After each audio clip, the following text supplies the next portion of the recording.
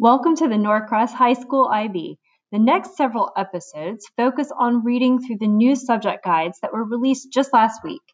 For the English and Math departments, the new guides help us plan curriculum for the exams starting May 2021. For the English department in particular, the new subject guides mean an entirely different prescribed authors list, which has been updated to reflect the diversity the IB wants its students to demonstrate. Then, the internal assessments have been reoriented towards student-centered research and self-management skills.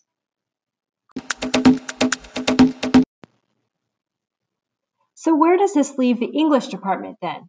Well, we need to plan our curriculum for the rising seniors for class of 2021.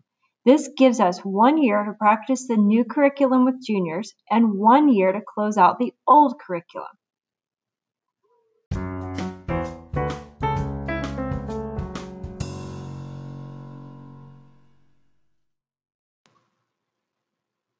Here is your challenge, IB teachers. Find the subject guide on the shared drive. Then go to the description of the external and internal assessments beginning on page 36. Before we meet this month, compare the requirements of the external and internal assessments in the old guide to the descriptions in the new guide.